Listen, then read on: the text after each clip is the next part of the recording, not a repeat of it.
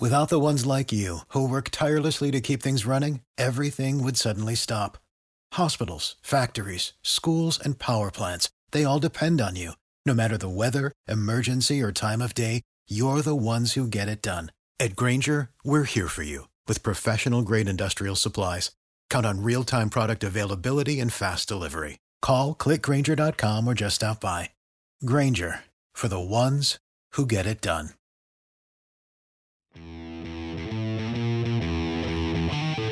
Hello and welcome everybody to the Pick Six podcast, where I have signed up for Peacock this week, as have thousands of others in the state of Nebraska. Sam McEwen along with Evan Bland and Tom Chattel. Have you gentlemen signed up for Peacock yet? Unless they add the Rockford Files, I'm not doing it. They may be on there. Yellowstone is on there. I'm gonna be at the game. Yeah. I don't need it, do I? Right. Man, I have the first 4 seasons of The Office on DVD, so if I need it at that point, I'll just whip those guys out. They have all the seasons of The Office. Yeah. They purchased from Paramount the entire Yellowstone series, which makes no particular sense, but it's there. And they're going to have Nebraska football this weekend. There's always one bar in Omaha that has it, and I understand it's a very expensive thing for a bar to get, but there's one that has it, and I probably won't say what it is. I don't want them. I can probably get them out of business, but so I think there'll be others as well that have it. So go down the street, your favorite corner spot. It might be on, but I don't know. It's $6. Is that what it is? Yeah, it's pretty cheap. There's two versions, I think, and the older, more expensive version that gives you The Office is $11. So that's the one that we got. And then you can cancel right away, right? I'll cancel after the basketball season. Husker basketball is going to be on there like 10 times. So, we're back in the pay-per-view era. I don't remember what the last Husker football pay-per-view game was, but I feel like it was in the Big 12. That's a great question. 2010 The Kansas, last maybe, one. when they played Turner Gill. Like, I know that 08 Kansas was on pay-per-view, and that was a great game. That was Joe Gans against Todd Reesing, the last round. It was like 48-38. It was a great game. That was 08. 08, yeah. That was a great game. On pay-per-view.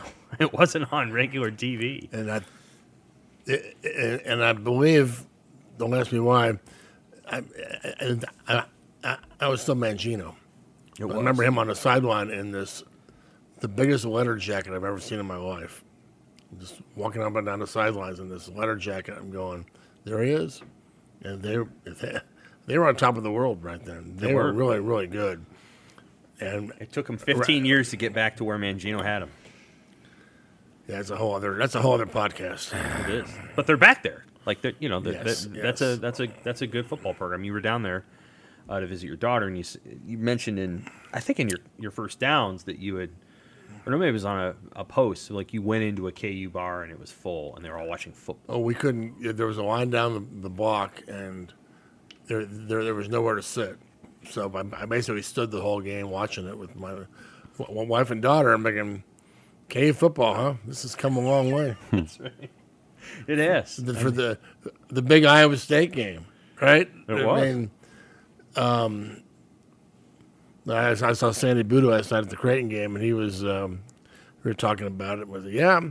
That game was actually harder than the Oklahoma game in some ways, because Iowa State's good, and they're on the road, and you're coming down from that game. So, anyway. Nebraska. Now you want to talk about what was harder. So Nebraska goes to Michigan State, and I thought that was going to be a hard game because I thought it was going to be a letdown. Yeah. And we got up there, and by the end of the game, I think there was probably 50,000 fans there. There was. Sure. At the end of the game, it was a little bit intimidating. At the beginning of the game, it was about as loud as this room right now. It was bad. And Nebraska played like it. It's almost like they needed the crowd to show up and get a little feisty before their defense kicked into gear. And I thought it was a huge missed opportunity, didn't you? And I felt like Rule acted like that after the game. Yeah, well, and you asked him about, especially defensively, it felt like they were just kind of sleepwalking a little bit. I mean, I thought they were beat up, and he did not. He didn't agree with that. No, he did not. You had Tony White talking about getting the signals in or the signs in, and Yeah, it was odd. Like for the first time, the defense didn't get its Superman cape, and the offense didn't get a big play, and like that was the difference. Yep. Like that was what it was, and that's a tough one, man. I mean, we could be sitting here talking about bowl eligibility, Which bowl we're going to, and being in a tie with Iowa atop the West, and instead, like there's kind of a little bit of nerves now. You kind of look at Maryland, and it's like, well, you know, if you don't get that one, then you're counting on Wisconsin or Iowa. It definitely, the tenor of this home stretch absolutely changed with that one.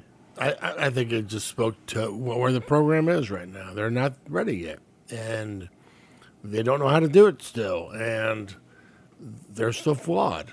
The defense has played great, but they took a day off because that's where things are right now. Yep. So they haven't learned yet. Yep. They're still learning. And, that was kind of a Frost era. I'm not saying it was like, but it was a game that you're like, yeah, that's the team from the Frost era. And that's a game. One score loss. That's a game where Michigan State in that atmosphere. Michigan State didn't play great. They just made a few more plays than Nebraska. Didn't play great, no. And but we talked. The Monday message this week. Back in college, I don't think they have this in Nebraska. I think they probably have. But way back in the day at Missouri, they had a class that was called Football Coaching 101. It was literally called Football 101, and the football program offered the class, and it was most of it was a few football fans, but it was mostly sports writers from the J school who wanted to learn about football. Yeah. And they said a GA or two. It might have been like an assistant coach, but I took it one semester because it was easy. I wanted the grade, and I wanted to learn more about the program. And that's what I feel like this year is with Matt Rule. This is like Football 101. On Monday, he talked about embracing the moment, the pressure.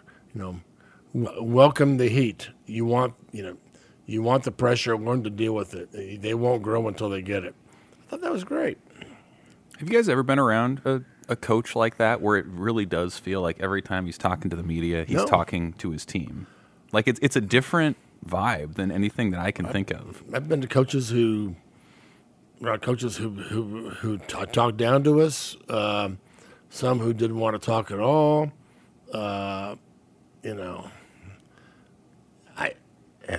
This is unusual, and sometimes, the thing he said about Michigan this week or the scouting was, somebody said, "Well, was that an accident?" And I said, "I don't think anything's an accident with him.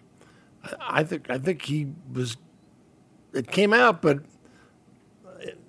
I think he wanted to say something. Wanted to throw it out there and let everybody know he's mad about it. Yep. But not go any farther than that. Does that make sense? Yes. You kind of slipped it in there, Right. like really quickly. I think it was on purpose. I do. I mean, I don't know. I think he meant to say something, and that's what he said. But I love it. And then we followed, Mitch with the Athletic, who used to work here, followed up on it. Absolutely. At the end, Mitch caught it, and he's like, and then Matt kind of had to address it. He didn't want to. He didn't want to, did he? He wanted to slip it in there. That's right. But no, I think he wanted it. He wanted it known that I think. But don't you feel like we talked about that Monday? That everything is on purpose, but I just love. Okay, it's every week we get an update on where they are as a team. Okay, this week we're trying to embrace pressure. Well, it wasn't just. It is Message Monday, and it's also like stand up for my guys Monday a little bit. I mean, that's what he's talking about. Like, he mentioned it. Like, okay, Ryan Walters at Purdue is talking facts, as Rule said. Yes, and his guys are saying, "What do you think?" And he mentioned Harburg. Well, I'm coaching him for next year and the year after that. And some people kind of took that as well, he's the guy next year. No. He's not necessarily. He's just saying that to calm everybody down. Like, 'cause people were ready to throw Harburg away after last Saturday and move on to Chuba. Jump past Sims and go right to Chuba. Why isn't he playing? And I think that was a message to everybody, calm down. Harburg's the guy, and he's my guy. And it was a message to Harburg, you're my guy. Mm-hmm. Don't worry about it. and I'm coaching you for next year and the year after that, it doesn't mean anything. It just means that he's got his back. So I like that. And I like the fact that he said what he did about the replays and the calls. Got to be careful with that. You can't come off as a whiner. You can't come off as a coach who's sour grapes, because there's bad calls. Nebraska's had calls go their way this year too. So, but that was a message to his team. I got you. I'm going to defend you on this. So, that's a guy that you can play for. Let's go to the Michigan thing for a second. So he did mention Michigan. You wrote about it on Monday. Good column on Monday about Michigan.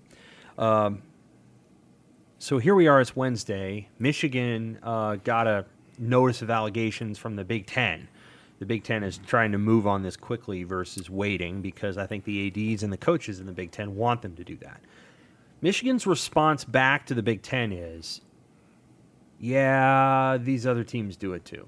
And here's a spreadsheet that shows what they did to us. What do we think of that as a response to the Big Ten? Well, I think it's funny in a way. The old saying is, there's a reason why coaches don't turn each other in for cheating, because they all do it. They'll turn you in too.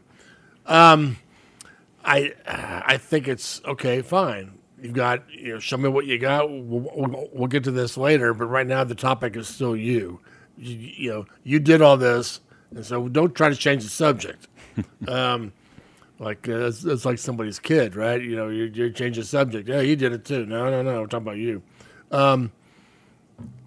But I think America is going to root for Penn State this weekend. And Penn State's never had anybody root for them. Well, That's right. But this year, this game, that response. Here's what's interesting. Everything you're hearing is it's going to be a 2-game suspension. And that's the word out there. So today's Wednesday. Well, we're getting closer to Saturday to if it's a 2-game, it includes Ohio State. Right. And so, which I think it should. I think if you're going to make it hurt, it has to include Ohio State. Mm-hmm. Going to Maryland, that's not going to hurt. Maybe a little, but it'll hurt if they lose the game because of it. Right. So I don't know. But this is purely turning into a Michigan Ohio State politics grudge match. We hate each other, and we're gonna drag each other into the mud, and you guys all sort it out. So that could be kind of fun to watch. As somebody on the outside, but it doesn't excuse Michigan from anything they've done. Here they are trying to change the subject. A couple of things stood out to me is, one, again, Michigan's response to this is basically to snitch on other schools, which is something we would never tell our kids to do. Don't you love the Big Ten? I don't know that every school would do what Michigan's done. 2, that the other schools in the league dislike Michigan so much that they would help Purdue. Is it Michigan or Harbaugh? It could be both. It could certainly be just Harbaugh. But what Michigan turned in is evidence that other teams hate them so much that they're willing to cheat to help Purdue. And I don't know if it's cheating. It's a little bit more of a gray area with what they did for Purdue. But we're going to help you, if we can, to beat this team that all of us don't like. And it's like Michigan and Ohio State are not really on the same, they used to be like, hey, the league is run by these two teams. It's not that way. It's like these two teams are different now. And Ohio State's almost like the man of the people. And Michigan is not. And again, if you think about the years that Penn State football has existed, and okay, everybody rooted against Penn State after the Sandusky stuff, as understood. But nobody's really ever been a big Penn. This week, Penn State's going to be like America's team. People want to see Michigan lose, and Penn State can actually beat them, in theory. It's just striking to me. Part of this is that Michigan's just become sort of villainous. Well, I think the part that's interesting too is what's Tony Petitti's response. He's inserted as this TV executive guru as the commissioner. and you're in a tough spot.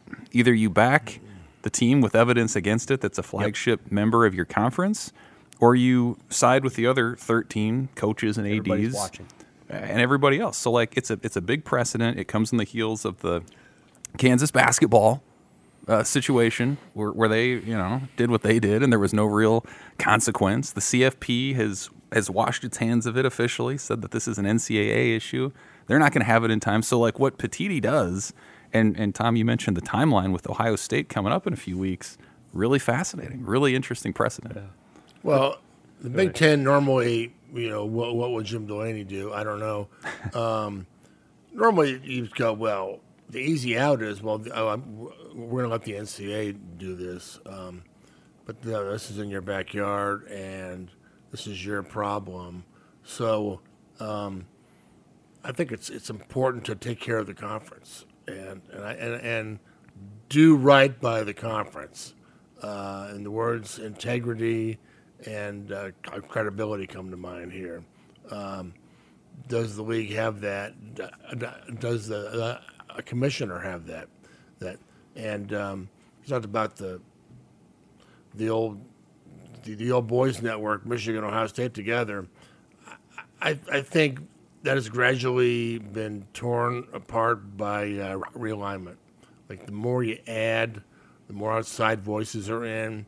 It's not the old Big Ten club. It's and now you're bringing in more next year.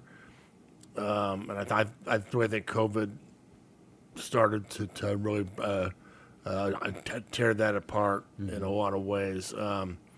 With Ohio State and Nebraska leading the way on and so a lot of different voices, everybody kind of fighting each other.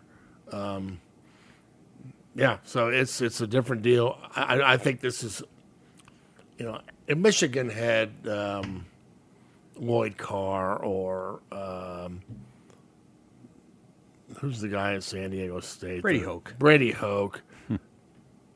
They wouldn't be quite as villainous. Harbaugh's a great villain. He is. This is about Harbaugh in a lot of ways. It's about Michigan being upper crust, arrogant Michigan as well. And, like I said, the higher moral ground is like quicksand for them right now. There's nothing left. But the Big Ten's more like the SEC than they want to admit. Yeah. They're turning you're to turn me in, I'm going to turn you in. Isn't it interesting? Like we've talked on this podcast before about when Nebraska went to the Big Ten, it lost all of the cachet and the mystique that it built up over the years with those rivals. I wonder, as the Big Ten continues to grow, if that sort of erodes with the powers that be, with Ohio State, with Michigan. And it feels like this is be a really interesting litmus test of just how much sway Michigan still has with all these things changing around the league. That's a great question. Well, it does have sway, but you're right. I think there's going to have less sway. But Ohio State has sway too. Sure. And some would say Ohio State is the real power broker. Now with Gene Smith on his way out, who knows? But yeah, I think that's going to change. But I just think this is a tough one because if there was anybody else, imagine if it was Nebraska, what they'd probably throw them out of the league, right? Just ask Desmond Howard, yeah. Yeah. So I'd like to see Michigan get spanked hard and penalized, and let them come back and say, this isn't fair, we're going to leave. I'd love to hear that. Yeah. You won't hear that. But there'll be some Michigan fans that'll be really pissed at the Big Ten. But the Big Ten will be shooting itself in the foot. But that's not their fault. They didn't cause it. Michigan caused it. But, if you throw Michigan out of the playoff or you cause them to lose and they drop out, that hurts because you've won one national title since 2002, and they don't come on very often. Nope. So far, Ohio State remains higher ranked in the CFP, which I can only assume is based on schedule, based on watching the teams. Michigan's a better team, but that's the way it is for now. Well, let's see what happens next week. Let's see what happens next week. Yep.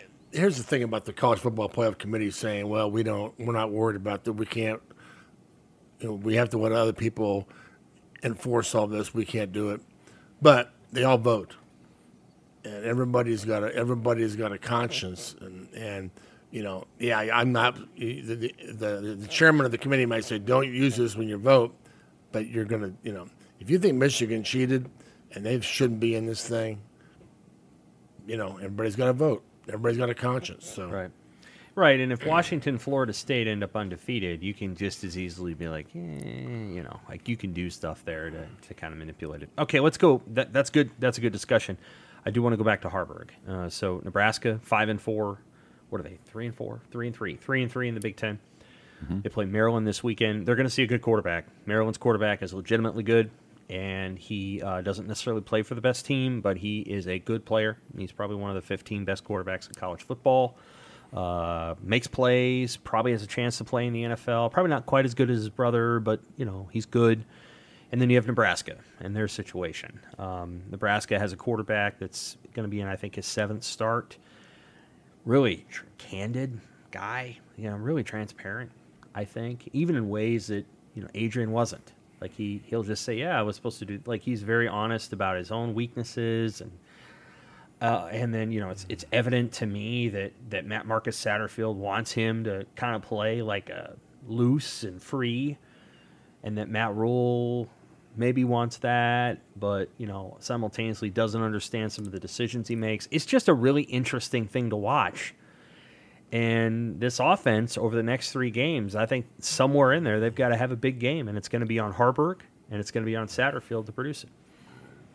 Well, what Satterfield said Tuesday about he wants old Heinrich back, the guy who can run through somebody's mouth. Like it's coming full circle from what we had in the spring. I mean, remember in the spring, Satterfield said kind of running hard was his superpower and all this, and then the discussion as he became the starter was he needs to learn how to slide and protect himself. Yeah. And he kind of pushed back on it, but he kind of went with it, and now they're going back the other way.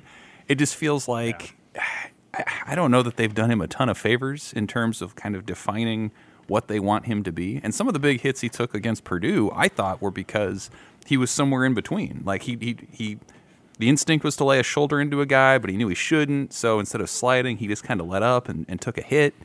It'll be interesting if they can kind of get him back to the guy he was against Northern Illinois and late against Colorado, just the guy who's reading and reacting, because his description of the interception that he threw down to the 4 was interesting, wasn't it? Yes. Just talking about how he had repped that play, whatever it was, 50 times, and he'd always thrown it to the middle. Yeah, and so Bullock went to the middle every time. But because it was different, because the defender fell on the double move, he didn't see that and throw it to where he was. He threw it to where they had repped it. That's interesting to me that was what happened on that play. I think it's really interesting that he said that. I watched on the replay against Michigan State. They have a camera angle behind him, and Bullock is going this way, and then he just kind of goes this way. And yeah, Harburg probably should have thrown it up the line, as they say, skinny, keep it skinny. But at the same time, I don't blame him for thinking that's where Bullock was going to go. That's where I thought Bullock was going to go. And after the play, I remember tweeting, I'm not going to speculate on what Bullock was trying to do there, because I thought Bullock was supposed to break to the middle. He didn't. And so the play looked like Harburg had no idea what he was doing. Right. Anyway, sorry, Tom. Go ahead. No, I wasn't there yesterday, but if Bullock had gone in the middle, well, there were 2 Michigan State guys there as well. If you throw that ball to the middle, it's still going. It might get picked off again. Right. So you might get criticized for throwing a ball to where a bunch of guys are. So, hey, it's a miscommunication. It's football. It happens. You can't obsess over it. You got to correct it and move on. These guys aren't perfect. They're not all Americans. But I like the fact that Harburg takes it, and he's very honest and raw, and he'll brutally say what happened and what he should have been doing. But he can't obsess over it. He can't think too much. That's the problem. The quarterback spot is a thinker's spot. It's like a golfer. You know, all this stuff in your head, and you're trying to. Right. They want you to play loose and air it out. It's hard because you got to look at all this stuff, and yeah, it takes, very few can really do it well. But I think he's been good, but he's got to get better. I mean, he's been good enough to get them to where they are. I don't know how much better he can get, but I'm going to give the guy a chance. Let me ask you something. I thought about the other day, Monday. Rule says that Harburg, he really wants to be the quarterback. He wants it so bad. Is that why he's playing? The other guy, is that saying something about the other guys? I don't think it's saying anything about. They don't want him as much. I don't want to say that it's saying anything about Sam's. I'll just say that I think. Why did he say that? I think what he's trying to say in that moment is Harburg wants to be out there. He wants to be competitive. Yeah. I think people may maybe he's trying to defend, like you said, he's defending his guy. People are saying, what's he doing? Is he being competitive? Is he being tough? Why is he hesitating? And I think they're saying, I think he's trying to build him up. So, okay. Well, he was talking about young guys, right? I don't think it has anything to do with Purdy. I don't think it has anything to do with Sims. He was talking about young guys and pressure. And, if you're a freshman, maybe I don't want to play as much because there's so much on the line. Sims is on his 4-game thing. So, if he plays, he loses a year of eligibility. So, I understand his sensitivity to it. I don't know that there is any. I didn't take it as a slight to the others. I just thought it was really interesting that he really wants it. Oh yeah. So I think he was defending him, but it's kind of like, I'll give the guy a break. Yeah, he's making some mistakes, but boy, he really wants it. It's just right. To an average Husker fan, that's nice, but sure, they want results. They do. Do you guys think is Harburg is he a stopgap guy or is he a developmental guy? Which kind of quarterback is he? Is he the guy that you invest in for 2 or 3 years and see the growth, or is he the guy because the starter got hurt and they're a month away from going into the portal and finding somebody? Is he kind of the filler? What's his? I think role? he's not going to have 3 years to develop. They're in a position where they have to start, next year. I mean, he's not going to get 3 years to, at the end of the rainbow, he finally becomes this guy. No, they don't have that kind of time. Nobody does. They expect most quarterbacks you recruit out of high school are going to have a year to either redshirt or develop, and then it's go time, right? So it's going to be go time next year, and he's either going to go or he's not. So I think he's got potential, Evan. He does. He's made some nice plays, but he's got to clean it up. And whether or not he can clean it up or not is in these next 3 games. And then you got spring ball. You don't know much in spring ball. It depends on who they get in the portal. But I think they're going to have to get somebody in the portal just to throw into the competition, and if not start next year. But I think Harburg's the guy you want on your team, though. I really do. I think I remember when Eric Crouch was on the sideline from Bobby Newcomb and that one Cal game where he threw him a pass and he ran 80 yards and he was on fire and he was catching passes and running reverses. And I can see a role like that for Harburg. He's a guy you want in your offense who can make a play, but do you want him to be the quarterback? I'll tell you one thing, Santa Fe wants to throw it. And, we never got to see enough of Sims to see if he could get out of that hole he dug himself into, but he's going to want to throw it. So I think the answer to your question is I think he's got potential, but he ain't going to get 3 years to. Yeah, he's got to do it quicker. I'd sign off on that. I think we're on 2 sides of the same coin. So what I would say is, yeah, I agree with that. I do think he's got tools. I think that they have to decide what kind of offense they want to run. And right now, you have a hybrid of 49er, Dolphin, Eagle stuff, NFL run game with 92 option, and that's not going to work long term. That it's just it's too much of a Frankenstein. And so, like, you're asking him on one play to know how to run a load option, on another play how to run a speed option, and learn and know how to do it with apparently. And they haven't taught him just pitch the damn ball. You do like pitch the ball and let the fast guy beat an angle on a safety. Let him try. They haven't got him there yet because they don't know how to coach it. And the one time they do, the one time he pitched it against Michigan State, it's a short side option into the boundary, and the guy runs out of bounds. Like there's just stuff that they're not. And who was on the call? Spencer Tillman, who knows the option better than anybody. Right. He was the pitch back for Oklahoma in the '80s. He's like, I don't like that play. He would know. He's like the expert on that. Because he would have been the guy getting the pitch into the boundary. Absolutely. So, like, if he says it isn't the right play, it's not the right play. And so, and by the way, that was a great call by Spencer Tillman because he, about 7 different times in that broadcast, critiques Nebraska for various things, but specifically their running backs. And their running backs got to be better in some areas, especially on that wide run. Fleeks has just got to take the whole. Grant was trying to go outside too much. Like, there's things they got to fix. Back to the point, they have to decide what offense they want to run, and then they have to decide what kind of quarterback they want. And Heinrich Haarberg, I do think, has tools. Like, if you compare his tools to the guy at Iowa, and we don't even need to say his name, he's trying the best he can at 6'2.5" and 265 pounds to do what he can do. But, I mean, I would take Heinrich tomorrow. Sure. So, like, there's a number of players in the league that I think you'd swap out what they're doing for Haarberg's, but they have to decide what they want to run. And again, Satterfield's got to have a good game here. And some of it has to be his players need to execute for him, but simultaneously they need to have a game on the way out here. It's probably not going to happen against Iowa because Iowa will, mess with you where you walk. That's Iowa. But the 2 defenses they're going to play the next 2 weeks are not awesome.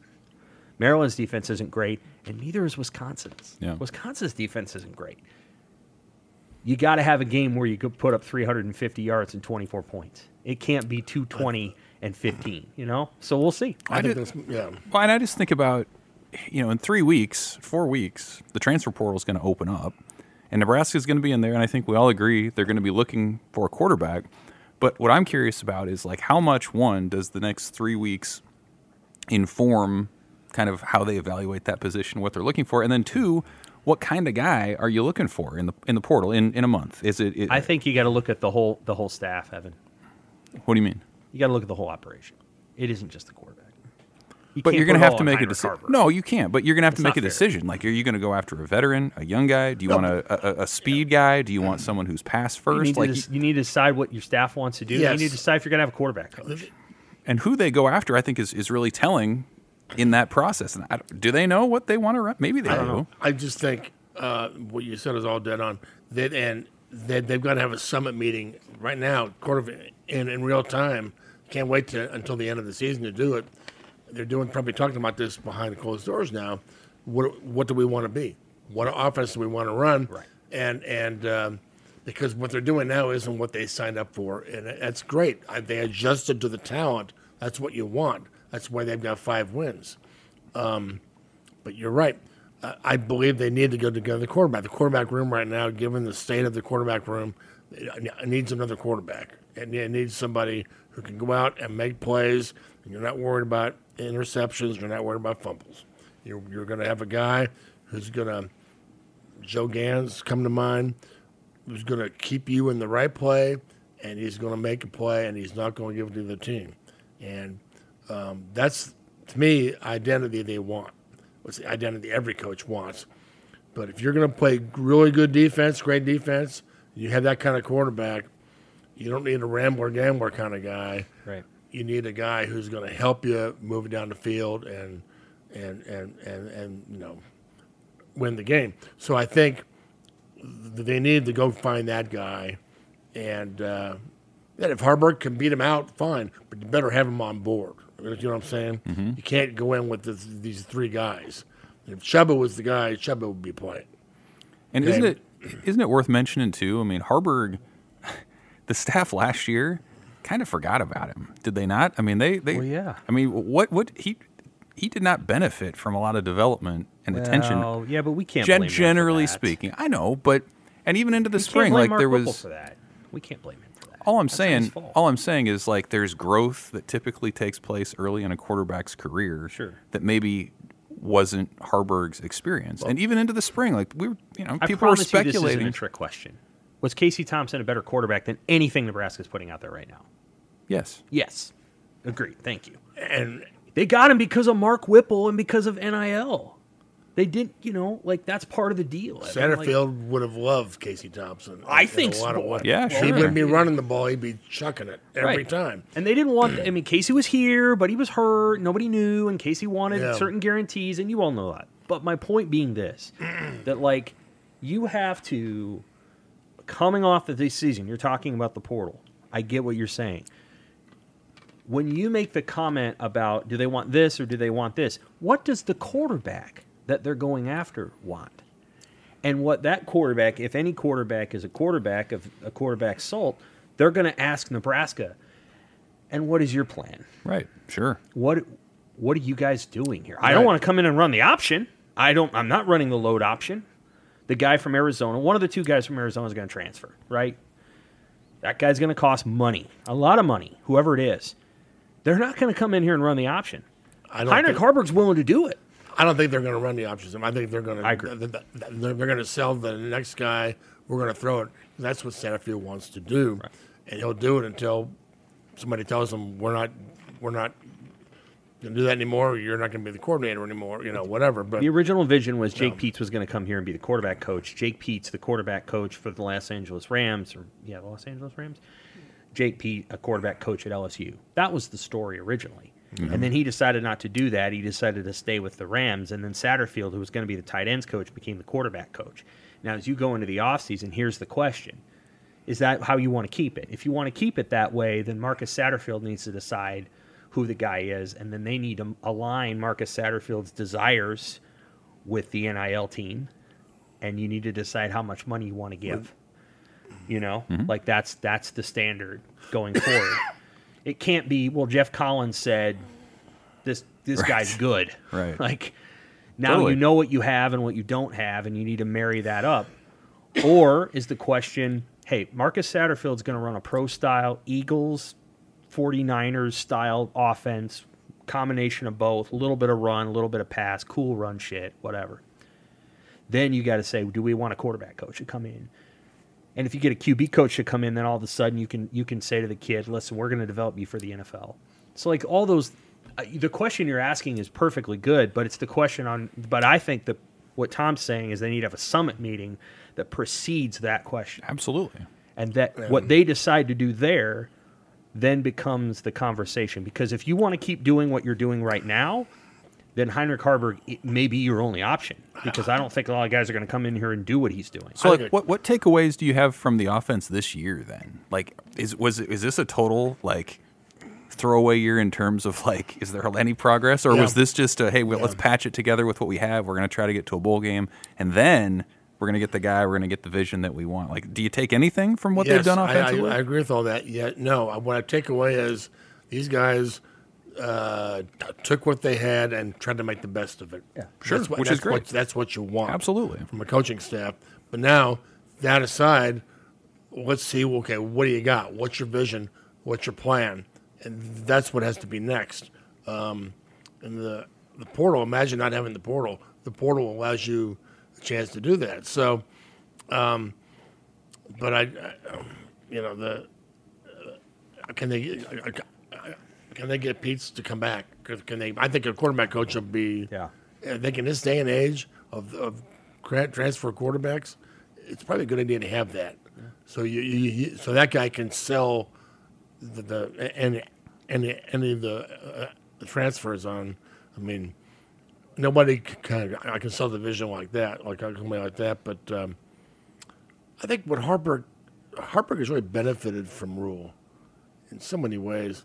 Like you said, he kind of fell through the cracks, in the last, especially the way the last season went, and it was all Whipple, and he wasn't going to play, and he didn't want anybody else. And sometimes when you get a new coach, players suddenly, something clicks, or the coach sees something in a player. I think that's what happened here with Rule and Harburg. They immediately, remember that in camp? Mm-hmm. They talked about him. Remember our February conversation with Rule? Yeah. He brought Harburg up. I mean, so that they were kind of a good marriage. And I think, again, he's a good guy you have on your program, whether he's playing quarterback or not.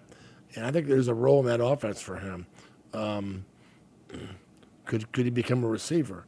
Again, I'm not throwing him away. He can be the quarterback, but he's got to do a lot better. And that starts Saturday. It's so your statement about is there anything they can take? Yes. The run game design that they have with the running backs, they can move forward with. Speaking, and again, I'm not a coach or a former player or any of those things, but just speaking technically a little bit. I really like the way that they come around with pullers, with tight ends and fullbacks. I like the way they do that. That slice play worked really well against Michigan State. And that's where they're bringing the fullback over and they're bringing a tight end over at the same time, and then they're bringing the running back either between the alley that is created by the receiver and the tight end, or he's bending it back inside. Those are good football plays. The sweep to fleeks, the outside run. Mm-hmm. That's a good play. That's a good play. And they've developed that. That's obvious. Some of their read option stuff that's not related to the speed option has been good. So there are things that he has put in there that A, wasn't true of their team last year because Mark Whipple's run game was not nearly as complex. But B is also things that you can take forward. I think they got to get more tight ends. I think they have to get better tight ends. I think Fedoni is good. I think Borkircher's been pretty good. They need to get more, and they need to develop better. And Carter Nelson's fine. But you got to have a guy that can go kick someone's ass. If you're going to run this offense, and Michigan has this. Michigan has Colston Loveland, who is a great receiving tight end. And then they got these three other guys that are about 265 pounds, and their job is just to kick people's ass. They need a couple more of those. Maybe those are walk-ons. And then they need a running back. Like they need a running back. And maybe it's Emmett Johnson. But that you can take forward, I think. And I've loved the design of the end-arounds. I think they've run one jet sweep. I love the design of the end-arounds and the jet sweeps.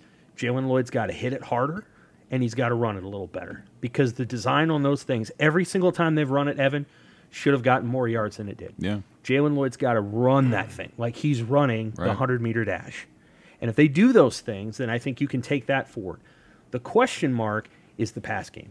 They, for the first time this season, they ran 2 wide receiver screens on Saturday, and they were the worst-looking wide receiver screens I've seen here since I can't even remember.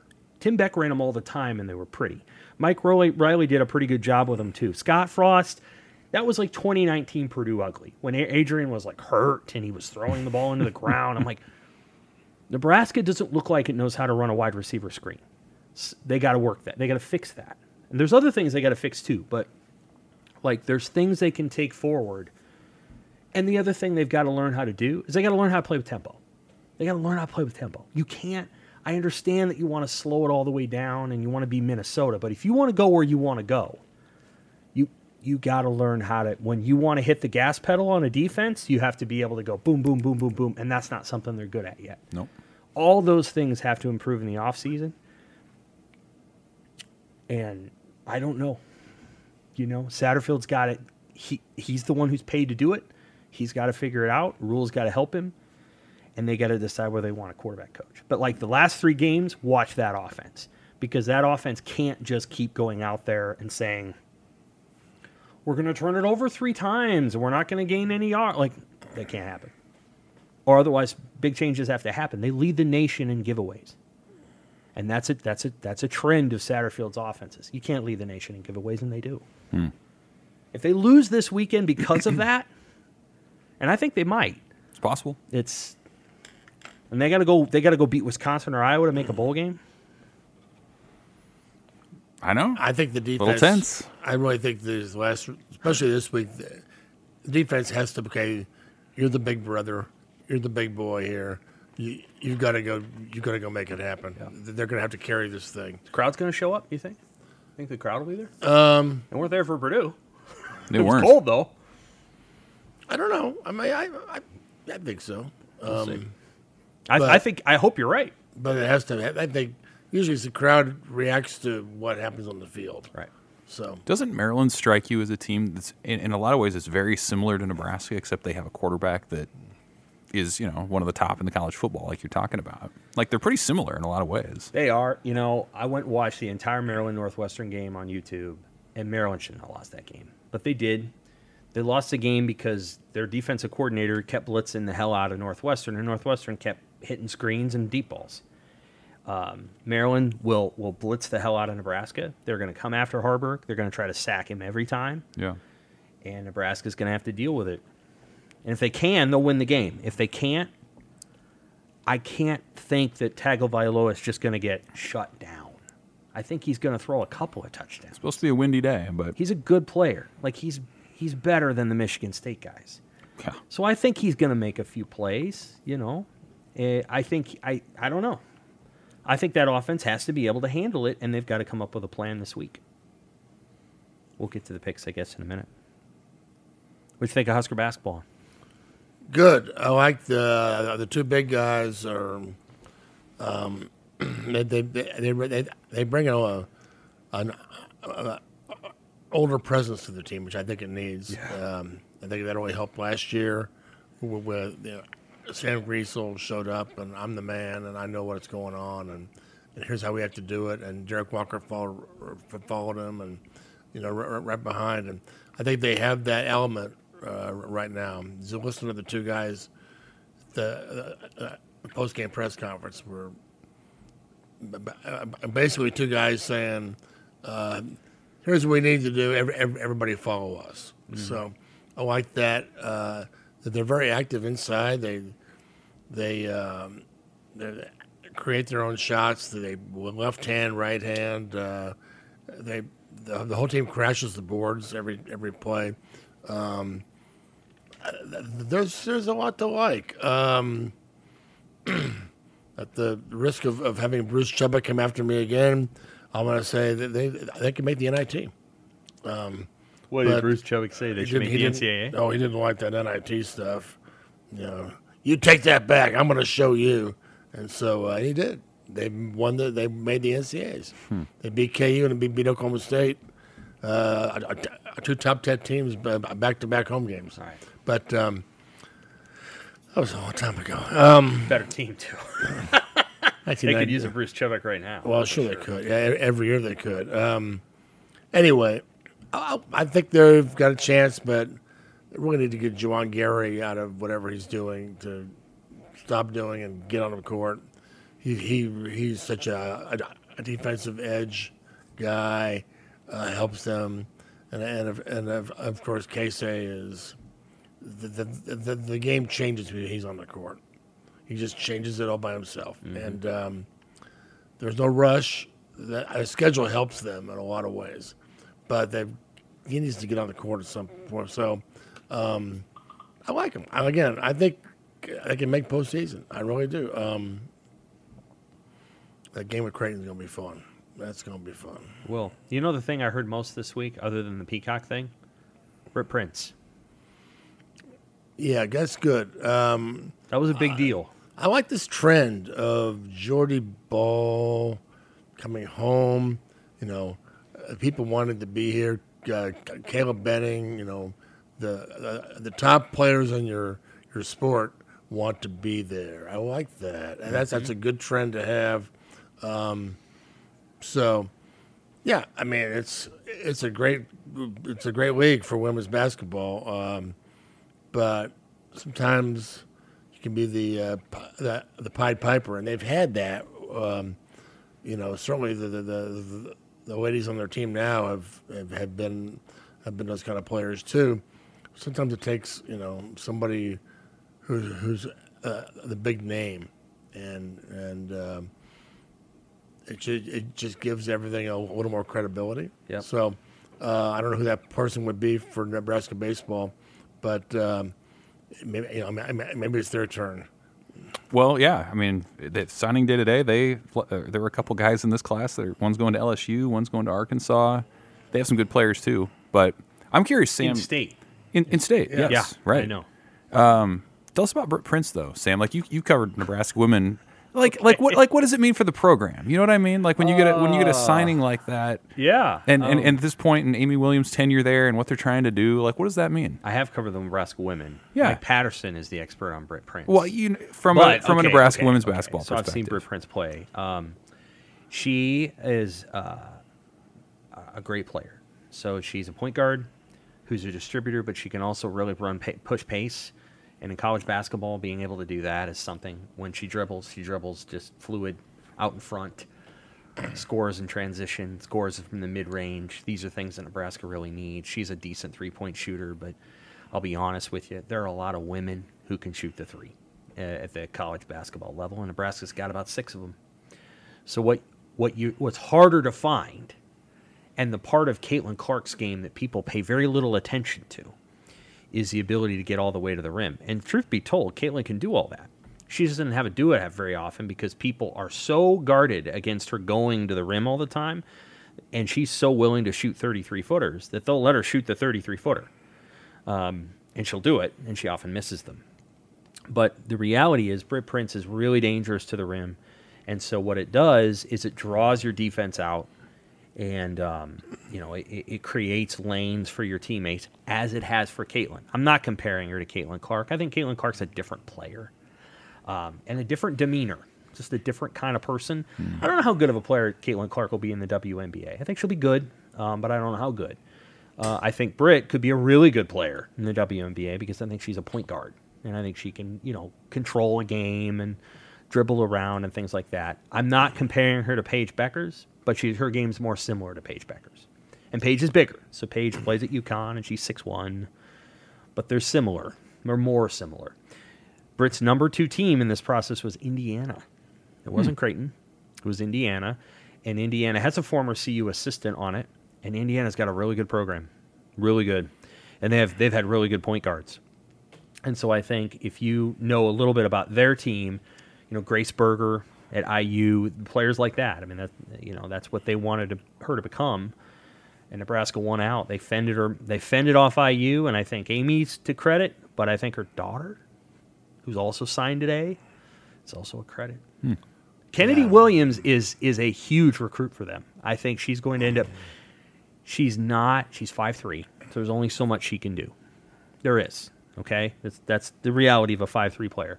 But she is going to be a glue for that team and a coach in a lot of ways. I think she'll end up being a huge asset to their team, and not just the coach's kid, although she will be that. I think she's going to end up being a person so don't overlook her signing today, because I think that's a big deal for that program. That program probably needs leadership more than it needs talent, and I think Kennedy Williams will actually provide that. Now, let me throw out a name for you. With regard to that Britt Prince, Alex Gordon. Okay? Here's where I'm going with this. A local kid who was the best player all through high school and embraced the role, knew what it meant, and took it to another level. That's what she did at Elkhorn North, a brand new school, her mom coaching. But she was the best player as a freshman, right? So her whole career, she's been the best player in the state. She's embraced it. She understands it, and she's taken it to up a notch every time. I love that because she knows what she knows what that means, and she knows what it means for her to go to Lincoln. And she said, "It's an honor. And I play for my state school." And she understands what this is going to do, and she's ready for it. Right? It wasn't like, oh, what do I do? I better go here. No, she's ready to Jordy Ball. I know what I can do.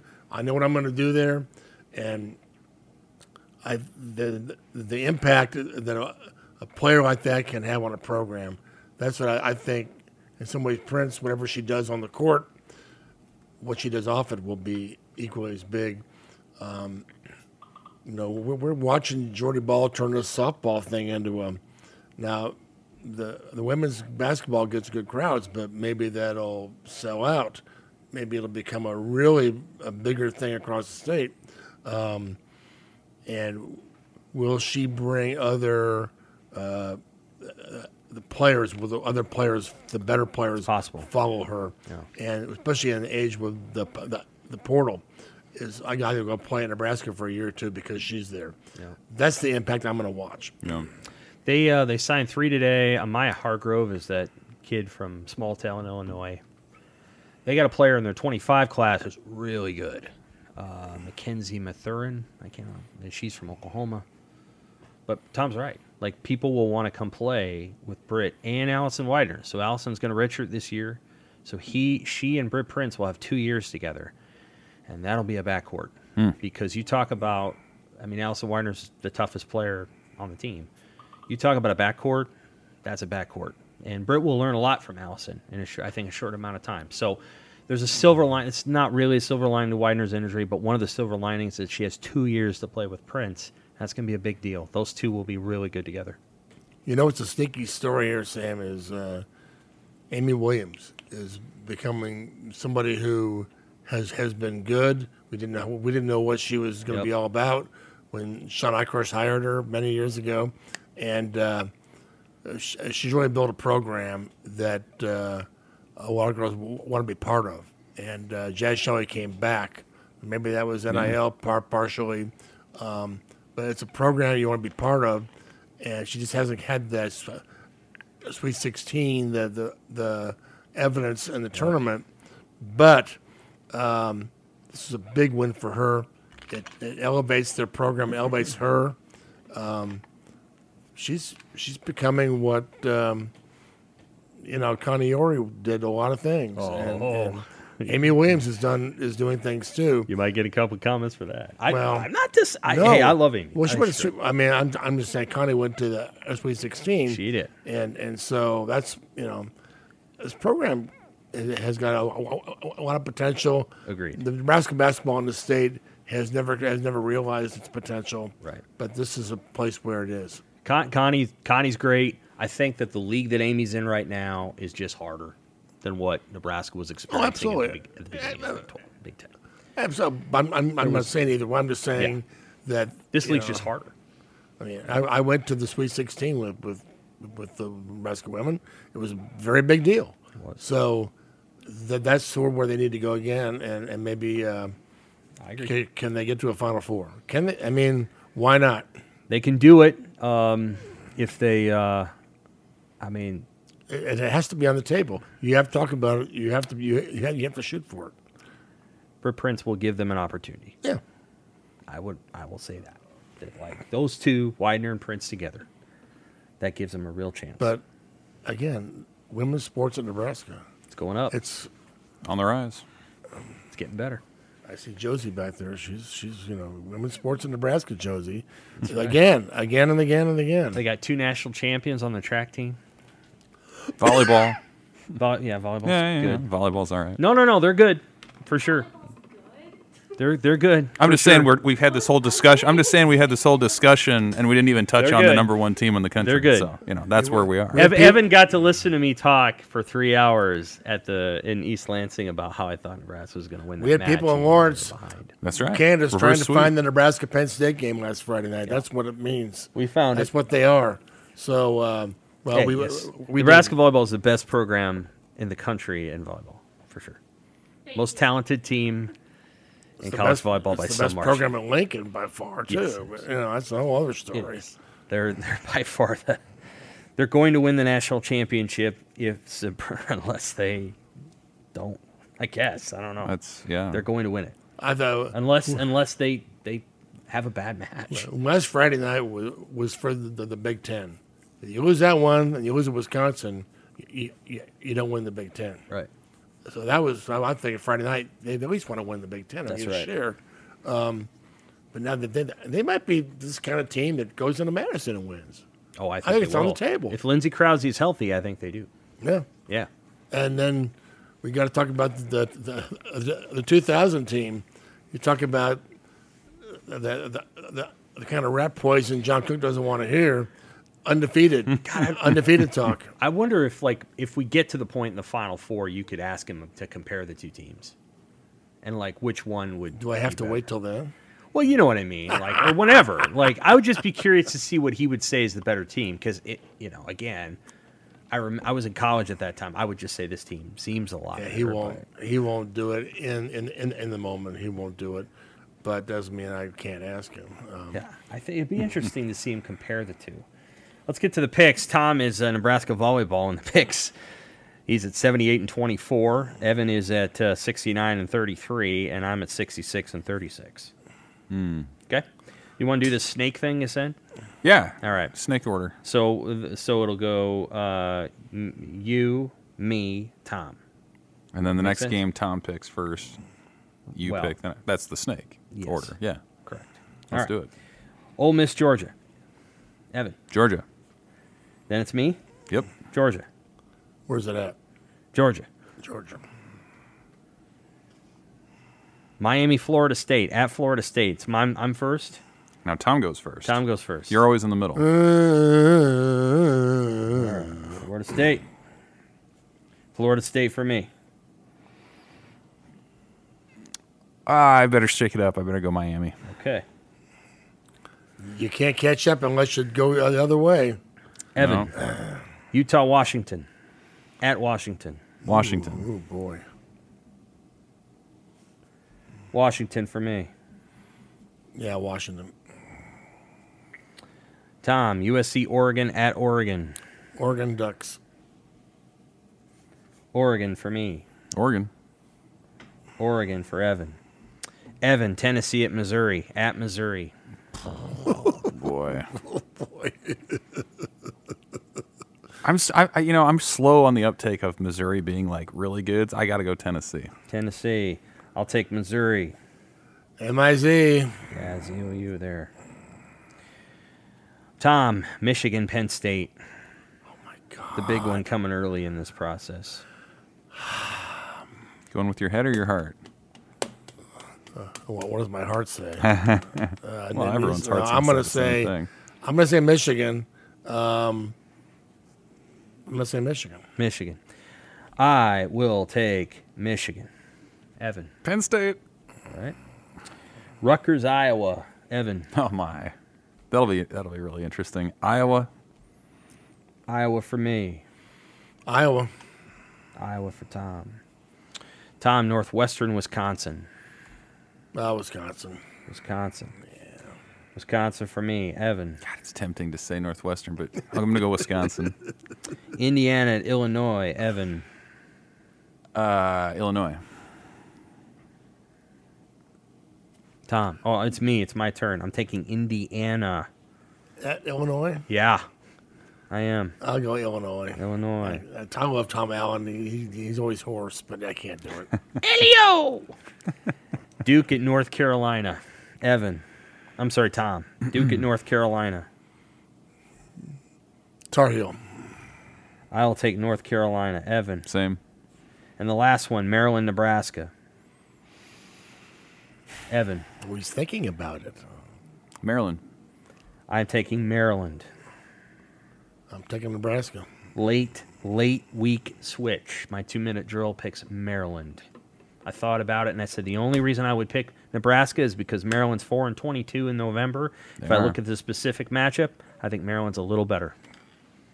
Probably because of the quarterback. Very similar teams. One's got the better quarterback. That is our Pick 6 podcast for this week. We'll be back next week to talk about how I and Evan were wrong about Maryland. Our wives will be disappointed because Nebraska makes a bowl game. They like having us around for the holidays. And I don't know. We'll talk about something else, I'm sure. For Tom and Evan, I'm Sam. Thanks for listening.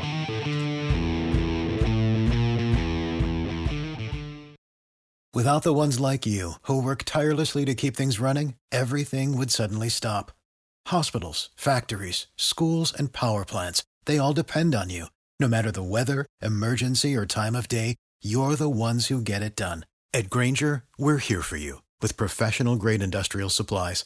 Count on real-time product availability and fast delivery. Call, click Grainger.com, or just stop by. Granger, for the ones who get it done.